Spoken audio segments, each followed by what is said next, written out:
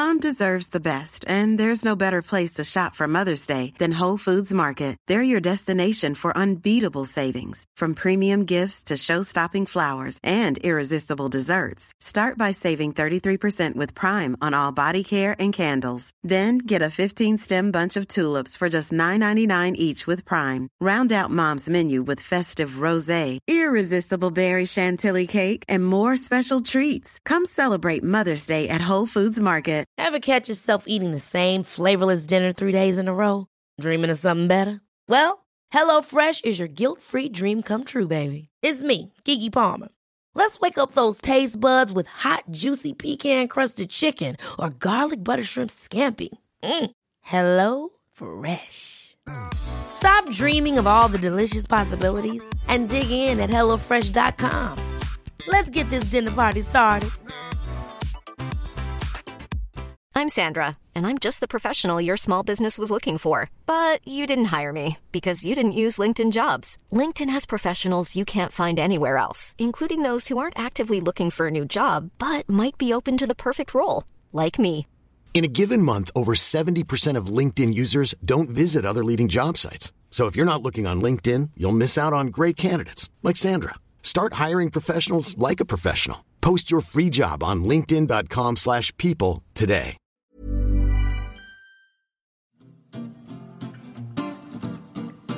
It's mentally yours from Ellen and Yvette. A podcast on your mental health you surely won't regret. It's mentally yours. Mentally yours. Mentally yours. Welcome to Mentally Yours, Metro.co.uk's weekly podcast about all things mental health. I'm Ellen, and today we're talking to Daniel Parker. Daniel has OCD, dyspraxia, autism, and anxiety disorder. Today we're going to talk to him about what it's like to grow up with autism and how this affects his mental well-being.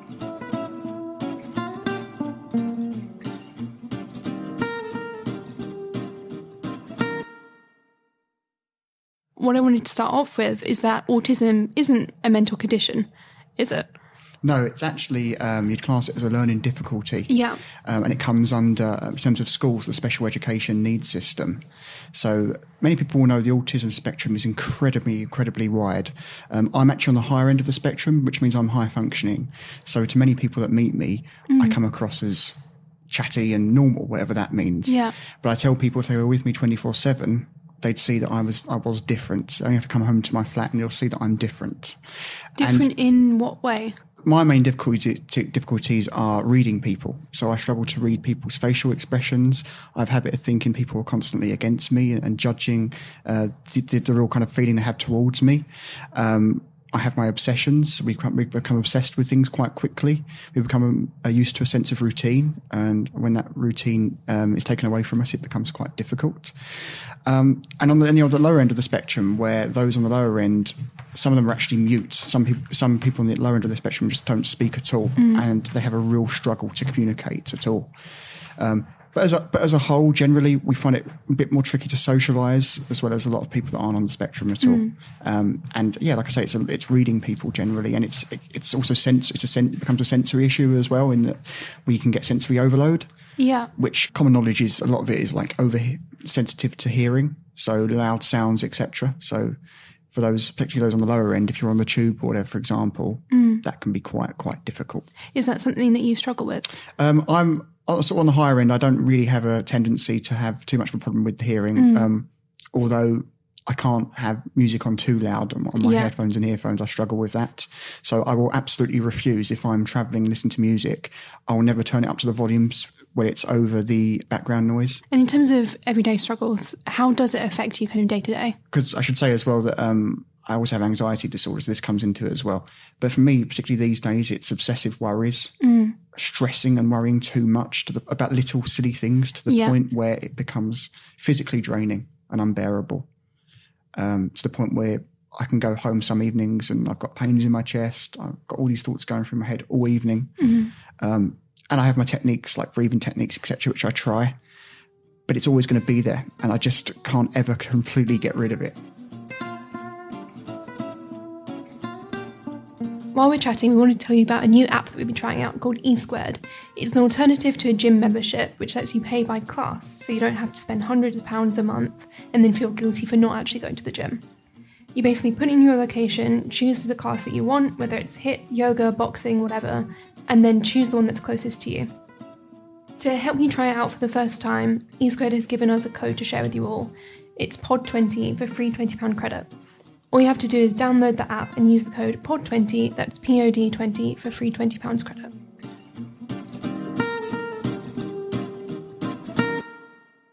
Because one of the things that I've read is that while autism isn't a mental health condition, people with autism do tend to have mental health issues, or they're more likely to. Why do you think that is, especially with anxiety and OCD? Yeah, I think there was a study quite recently, a couple of years back, and it showed that it was quite worrying actually that those with autism, it was mainly speaking about depression and suicide. Yeah. There's a higher suicide rate with those with autism. And I've been thinking about that and I was trying to work out why that could be. And I think it's mainly to do with our self-esteem, and it's that natural vulnerability, if you like. Yeah. Maybe we, and from a self-experience, we have self-doubt quite a lot. And so it can be the smallest thing to most people, which will blow up in our head and be this huge, overwhelming worry. And sometimes you feel like, oh, all hope is lost. And I guess it's that kind of thing. So, yeah, it's quite worrying. I've also experienced depression, and as I say, I've got anxiety disorder, and there's been evenings and times when it's been, like I say, unbearable. And I can say honestly, thankfully, I've never felt that like that. But there's certainly been some scary times when it's all got too much, for sure. Because there seem to be some kind of similarities between symptoms of autism and conditions like anxiety and depression. Like you said, you sometimes feel like everyone's against you, which is, I think, common for anxiety as well. You think, well, everyone hates me. Yeah. They're all like secretly wishing I would leave the party or whatever. Exactly. Do you think that kind of plays a role in it, or do you think they kind of influence each other? I think it does play a role in it. I'm naturally very sensitive to most things, and I'm naturally, I suppose I'd class myself as a perfectionist. I try to be. Yeah. In an ideal world, we all want everybody to like us. We all want to get on with everyone. But we know for all of us that's just not going to happen. We're not going to be everyone's cup of tea. All we can do is try and be as kind as we can be. But I know the way I am, although I'm quite light-hearted and fun, I'm not for everybody. But I want to be all the time. And that becomes an obsession. And so if there's been a time when I felt like someone is against me, I will go home and think about that all evening, and for a few days probably as well. And that I take things to heart, and I'm naturally just very, very sensitive to things. And that can become too much. What do you do in that situation where you are obsessing over it for days? Usually I'll annoy sort of close friends and family, and I'll, particularly to friends and work friends, I'll sort of get on the phone and I'll need to speak to them when they're trying to enjoy their evening. It's been like that a few times over the last couple of years, and I know that I get on people's nerves, but they know I've got my problems, and they accept me for that, thankfully. So I'm a talker. I like to talk to people generally. But there are evenings as well where I just need that headspace. I just need to be by myself. And I'm someone I can cope with my own company. I think I've been used to that throughout my life, basically. I've got friends and whatnot, but I've always just got by myself. So it's a mixed bag for me. As I say, sometimes I just need my own space, but generally I talk to people. And often if I am by myself, it's the breathing techniques, which I'll try. The main thing for me, though, is distraction. I need to be constantly distracted and doing something. If I'm sitting around doing nothing, that's the worst thing for me, basically. I'll always remember a conversation I had, and this is one for the Game of Thrones fans, a couple of years ago. It was with actress Emilia Clarke. Oh, yeah, love her. She's brilliant. I was asking her about, what else she's up to at Game of Thrones, and she was telling me about her crazy, crazy schedule. And I'll always remember something she said to me, which just sticks in my mind, was that she said, I need to be distracted constantly. I can't sit around doing nothing because I go mad. For me, it's the same thing. Yeah. I hate having my self-thoughts. I hate it. It's a scary, scary place. So I try and go out as much as I can, even if it's just a walk by myself, listen to music, socialising, etc. of an evening. I can't be sitting around doing nothing. I'm 100% the same. And I think it's quite difficult because when I went to therapy last year, they're very much like, you need to learn to be in the moment and just do nothing. It's like, that sounds horrible. I just want to be busy, always creating something, or even if it's just watching TV, something so I'm not just able to let my mind run wild. Yeah. So how have you learned to not do that? Is that just through distraction, and what distraction works for you? I had to put most of it down to the nature of my job. I think just being so busy in probably the most busy and crazy industry you can imagine, really. Every day is different. And whilst for some people with autism, a lot of us with autism, that's difficult. Obviously, 'cause every day is different. We like routine. These days I just love it. And that keeps me busy to the point where I'm knackered of an evening and I'm just too tired most evenings to worry. So yeah, I'll just mostly just get to sleep straight away. How do you make sure you don't get too run down, kind of on the flip side of that? It's a tricky one because I care about my work, and so I'm always probably I'm guilty of late evenings and long hours, but I do it because I love it and I'm passionate. But you have to be kind to yourself. I'm guilty of, I try and be kind to too many people and try and help people all the time. That the one person I always forget about is myself. So I sit there and say, oh, I'm kind to everybody. Well, actually I'm not, because I'm not kind to myself. But you can recognise that. How do you think you could be kinder to yourself? Well, the last few days I've actually been away on holiday for the first time in ages, which has been nice, just to have some real Dan time, basically. And I haven't done that enough, probably, if I'm honest with myself. Yeah. And I realised doing it, how much, travel as well, I love, and meeting new people, I just love it. I always have. But yeah, I need to do that a lot more. That's my New Year's resolution for 2019. Good. I think that's a good one. I won't stick to. I can tell you that now. You can try. No, just try. Like saying that it's actually a priority to look after yourself is a challenge, but I think it's important. I think something that a lot of people struggle with when they're being kind to themselves is kind of self-talk. For you, what's the kind of voice in your head like? Do you find it more critical, or are you able to get kind of distance from things? Very, very critical. Very critical, overwhelmingly so. Yeah. I've always been a self-doubter of myself. Very hard on myself, always putting myself down. And actually quite verbal as well. So people often say to me, oh, you're not very nice about yourself, Dan, when I'm putting myself down. Yeah. And I'm not sure why that is. I've always tried to think about why that could be. Is it because of difficulties when I was at school with the bullying, etc.? Was it an odd way of getting by? Maybe it's this mindset of if I put myself down and joke about myself, nothing anyone else says to me can ever make me feel bad. If that makes sense? Yeah. Yeah, I mean, it's my voice in my head is very critical of myself. It always has been, probably always will be, sadly. But it's only been over the last few years where I have believed in myself a lot more, and doing certain things throughout, whether it's work or my personal life, that I can be proud of, and recognising those moments, and actually stopping to think about those moments a bit more, which I don't do that often. How do you think autism impacts that self-talk and that voice in your head? I just think it's the obsessive worries we spoke about earlier. Yeah. It's that constant, they just won't go. And they're always buzzing around my head throughout the day into the evening. It's that thing I think about when I go to bed at night. First thing I think of when I wake up in the morning. It's always there. I mean, it's obviously it's not schizophrenic, but everyone has a voice. Yeah. And that's why with the distraction, I love that, because if I'm by myself, it's scary. I hate it. Yeah. Those thoughts scare me sometimes. Those negative thoughts. I think that's common. That's it. And I know myself with the autism, it's always going to be there. I can't get rid of it. I'm always going to have it. But it's about trying to find those techniques that help me overcome those barriers in the best way I can.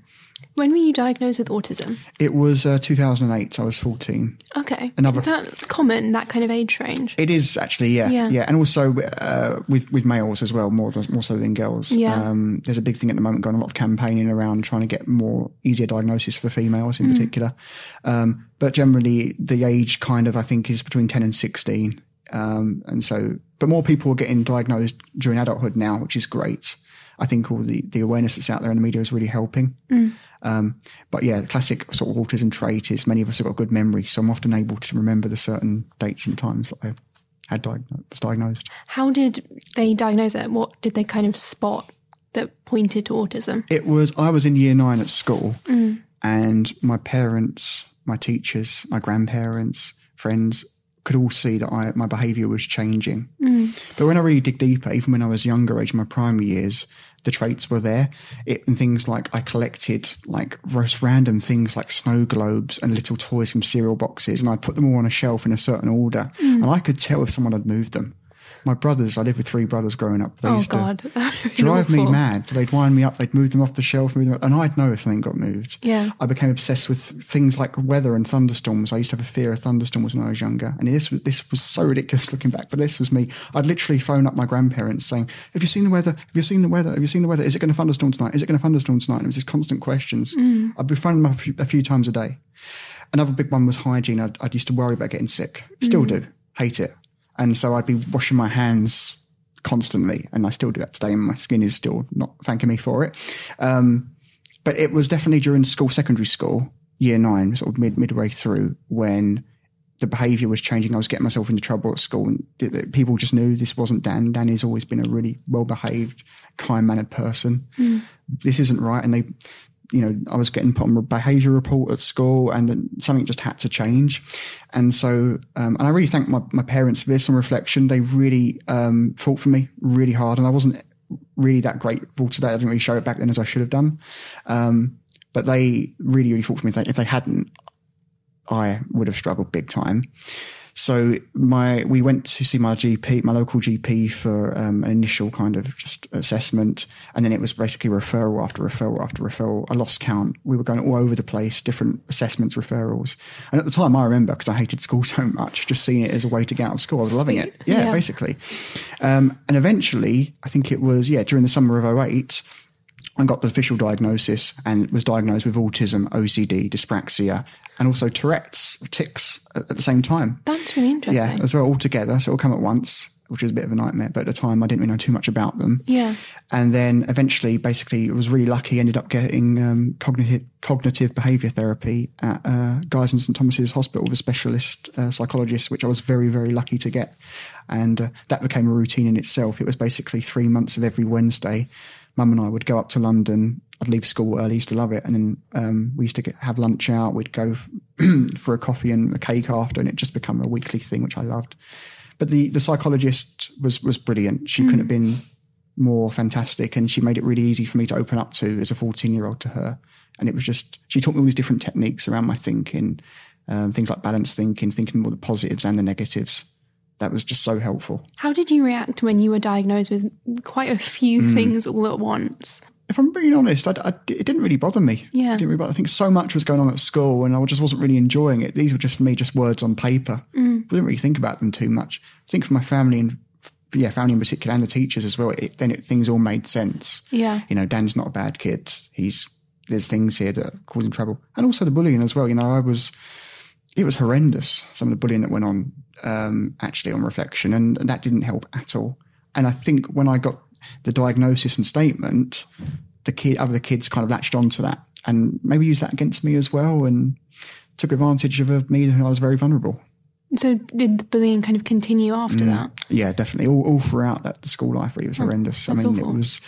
What didn't help, and I can admit this now, I was a huge fat kid, basically, at school, fat as anything. And so later years lost a lot of weight, but that didn't help because natural target. That makes you a target. Yeah. And so it was all quite, lots of verbal pushing, pushed over, beaten. I remember in art class having swear words painted on my back. One of the worst things that really sticks out was a guy put sandpaper on my face in woodwork class and cut my face. And I just remember that walk across the playground every day, being filled with fear.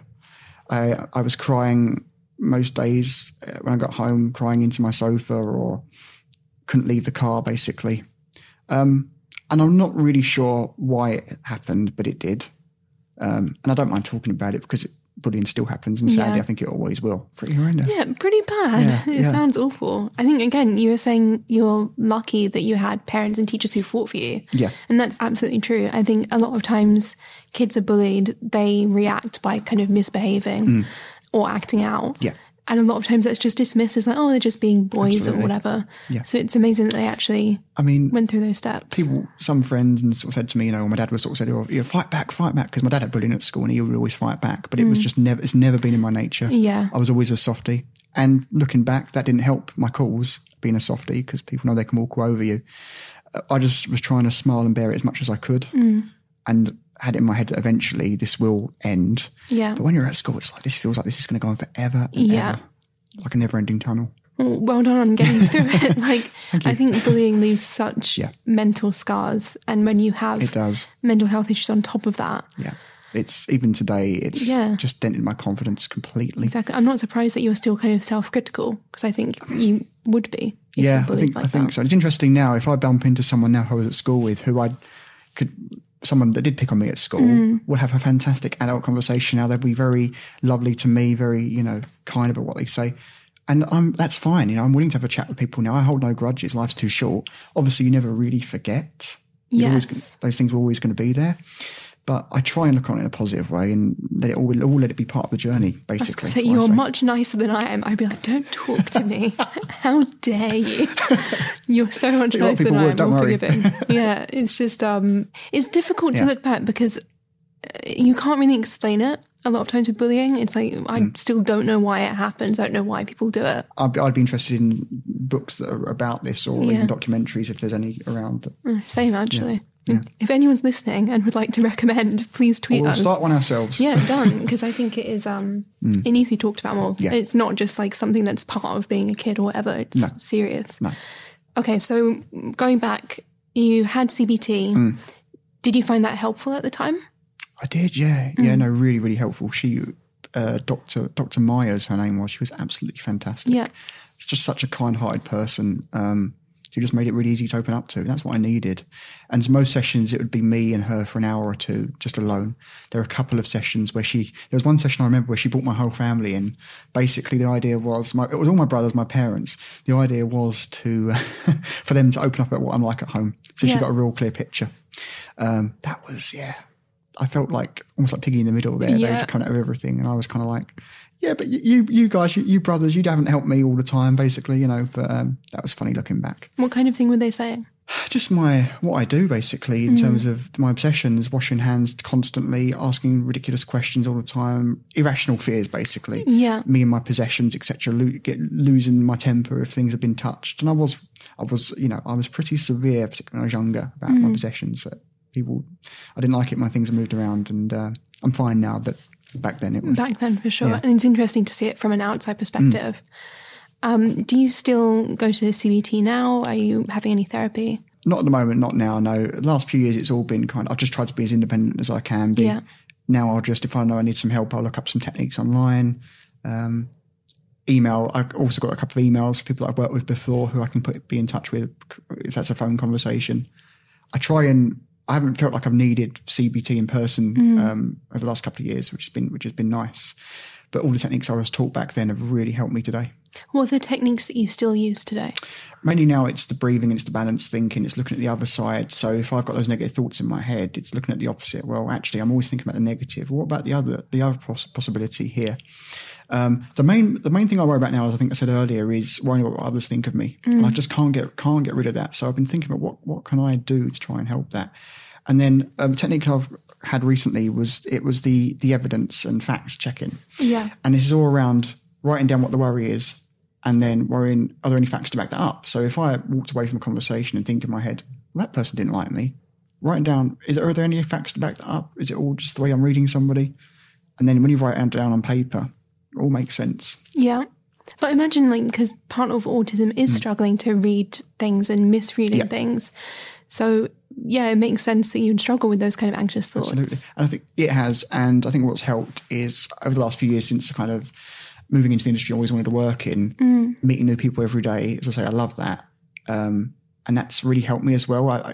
My job is I've got to socialise. I've got a choice, And so that's really, really helped, I think, because I'm meeting, different personalities every day, which I love. Does that ever feel overwhelming at all?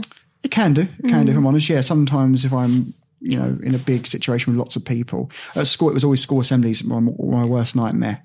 That's my anxiety. Those. Yeah. When it's lots of people together. I think it was because there were lots of people around me who weren't particularly pleasant. Yeah. That's why the worries in my mind, and I had to leave. I couldn't do exams with other people, etc. But now there are occasions where, I'll be honest, I just need some time by myself to calm down. But generally, I just crack on with it.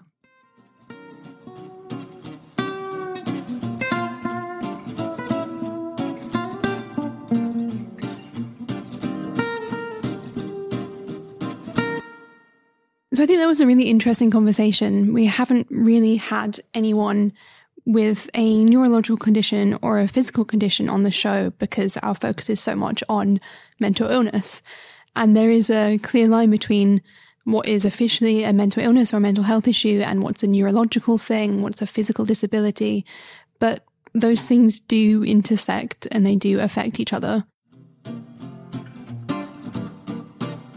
So this is goodbye from Mentally Yours. So go away, enjoy your day, get on with all your chores from Mentally Yours.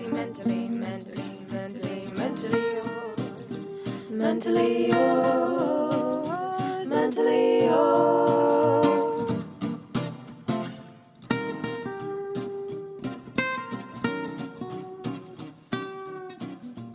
If you've been affected by any of the issues we've discussed today, please contact the Samaritans on 116 123 or go to the website at samaritans.org. If you enjoyed this episode, please rate and review on iTunes, and you can give us a follow on Twitter at Mentally Yours, yours spelled YRS.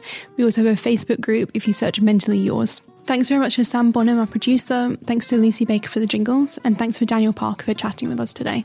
See you next week.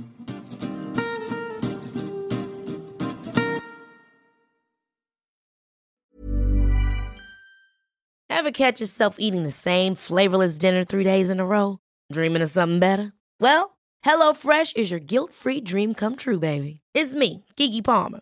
Let's wake up those taste buds with hot, juicy pecan-crusted chicken or garlic butter shrimp scampi. Hello Fresh. Stop dreaming of all the delicious possibilities and dig in at HelloFresh.com. Let's get this dinner party started. Mom deserves the best, and there's no better place to shop for Mother's Day than Whole Foods Market. They're your destination for unbeatable savings, from premium gifts to show-stopping flowers and irresistible desserts. Start by saving 33% with Prime on all body care and candles. Then get a 15-stem bunch of tulips for just $9.99 each with Prime. Round out Mom's menu with festive rosé, irresistible berry chantilly cake, and more special treats. Come celebrate Mother's Day at Whole Foods Market. Planning for your next trip? Elevate your travel style with Quince. Quince has all the jet-setting essentials you'll want for your next getaway, like European linen, premium luggage options, buttery soft Italian leather bags, and so much more. And is all priced at 50 to 80% less than similar brands. Plus, Quince only works with factories that use safe and ethical manufacturing practices. Pack your bags with high-quality essentials you'll be wearing for vacations to come with Quince. Go to quince.com/pack for free shipping and 365-day returns.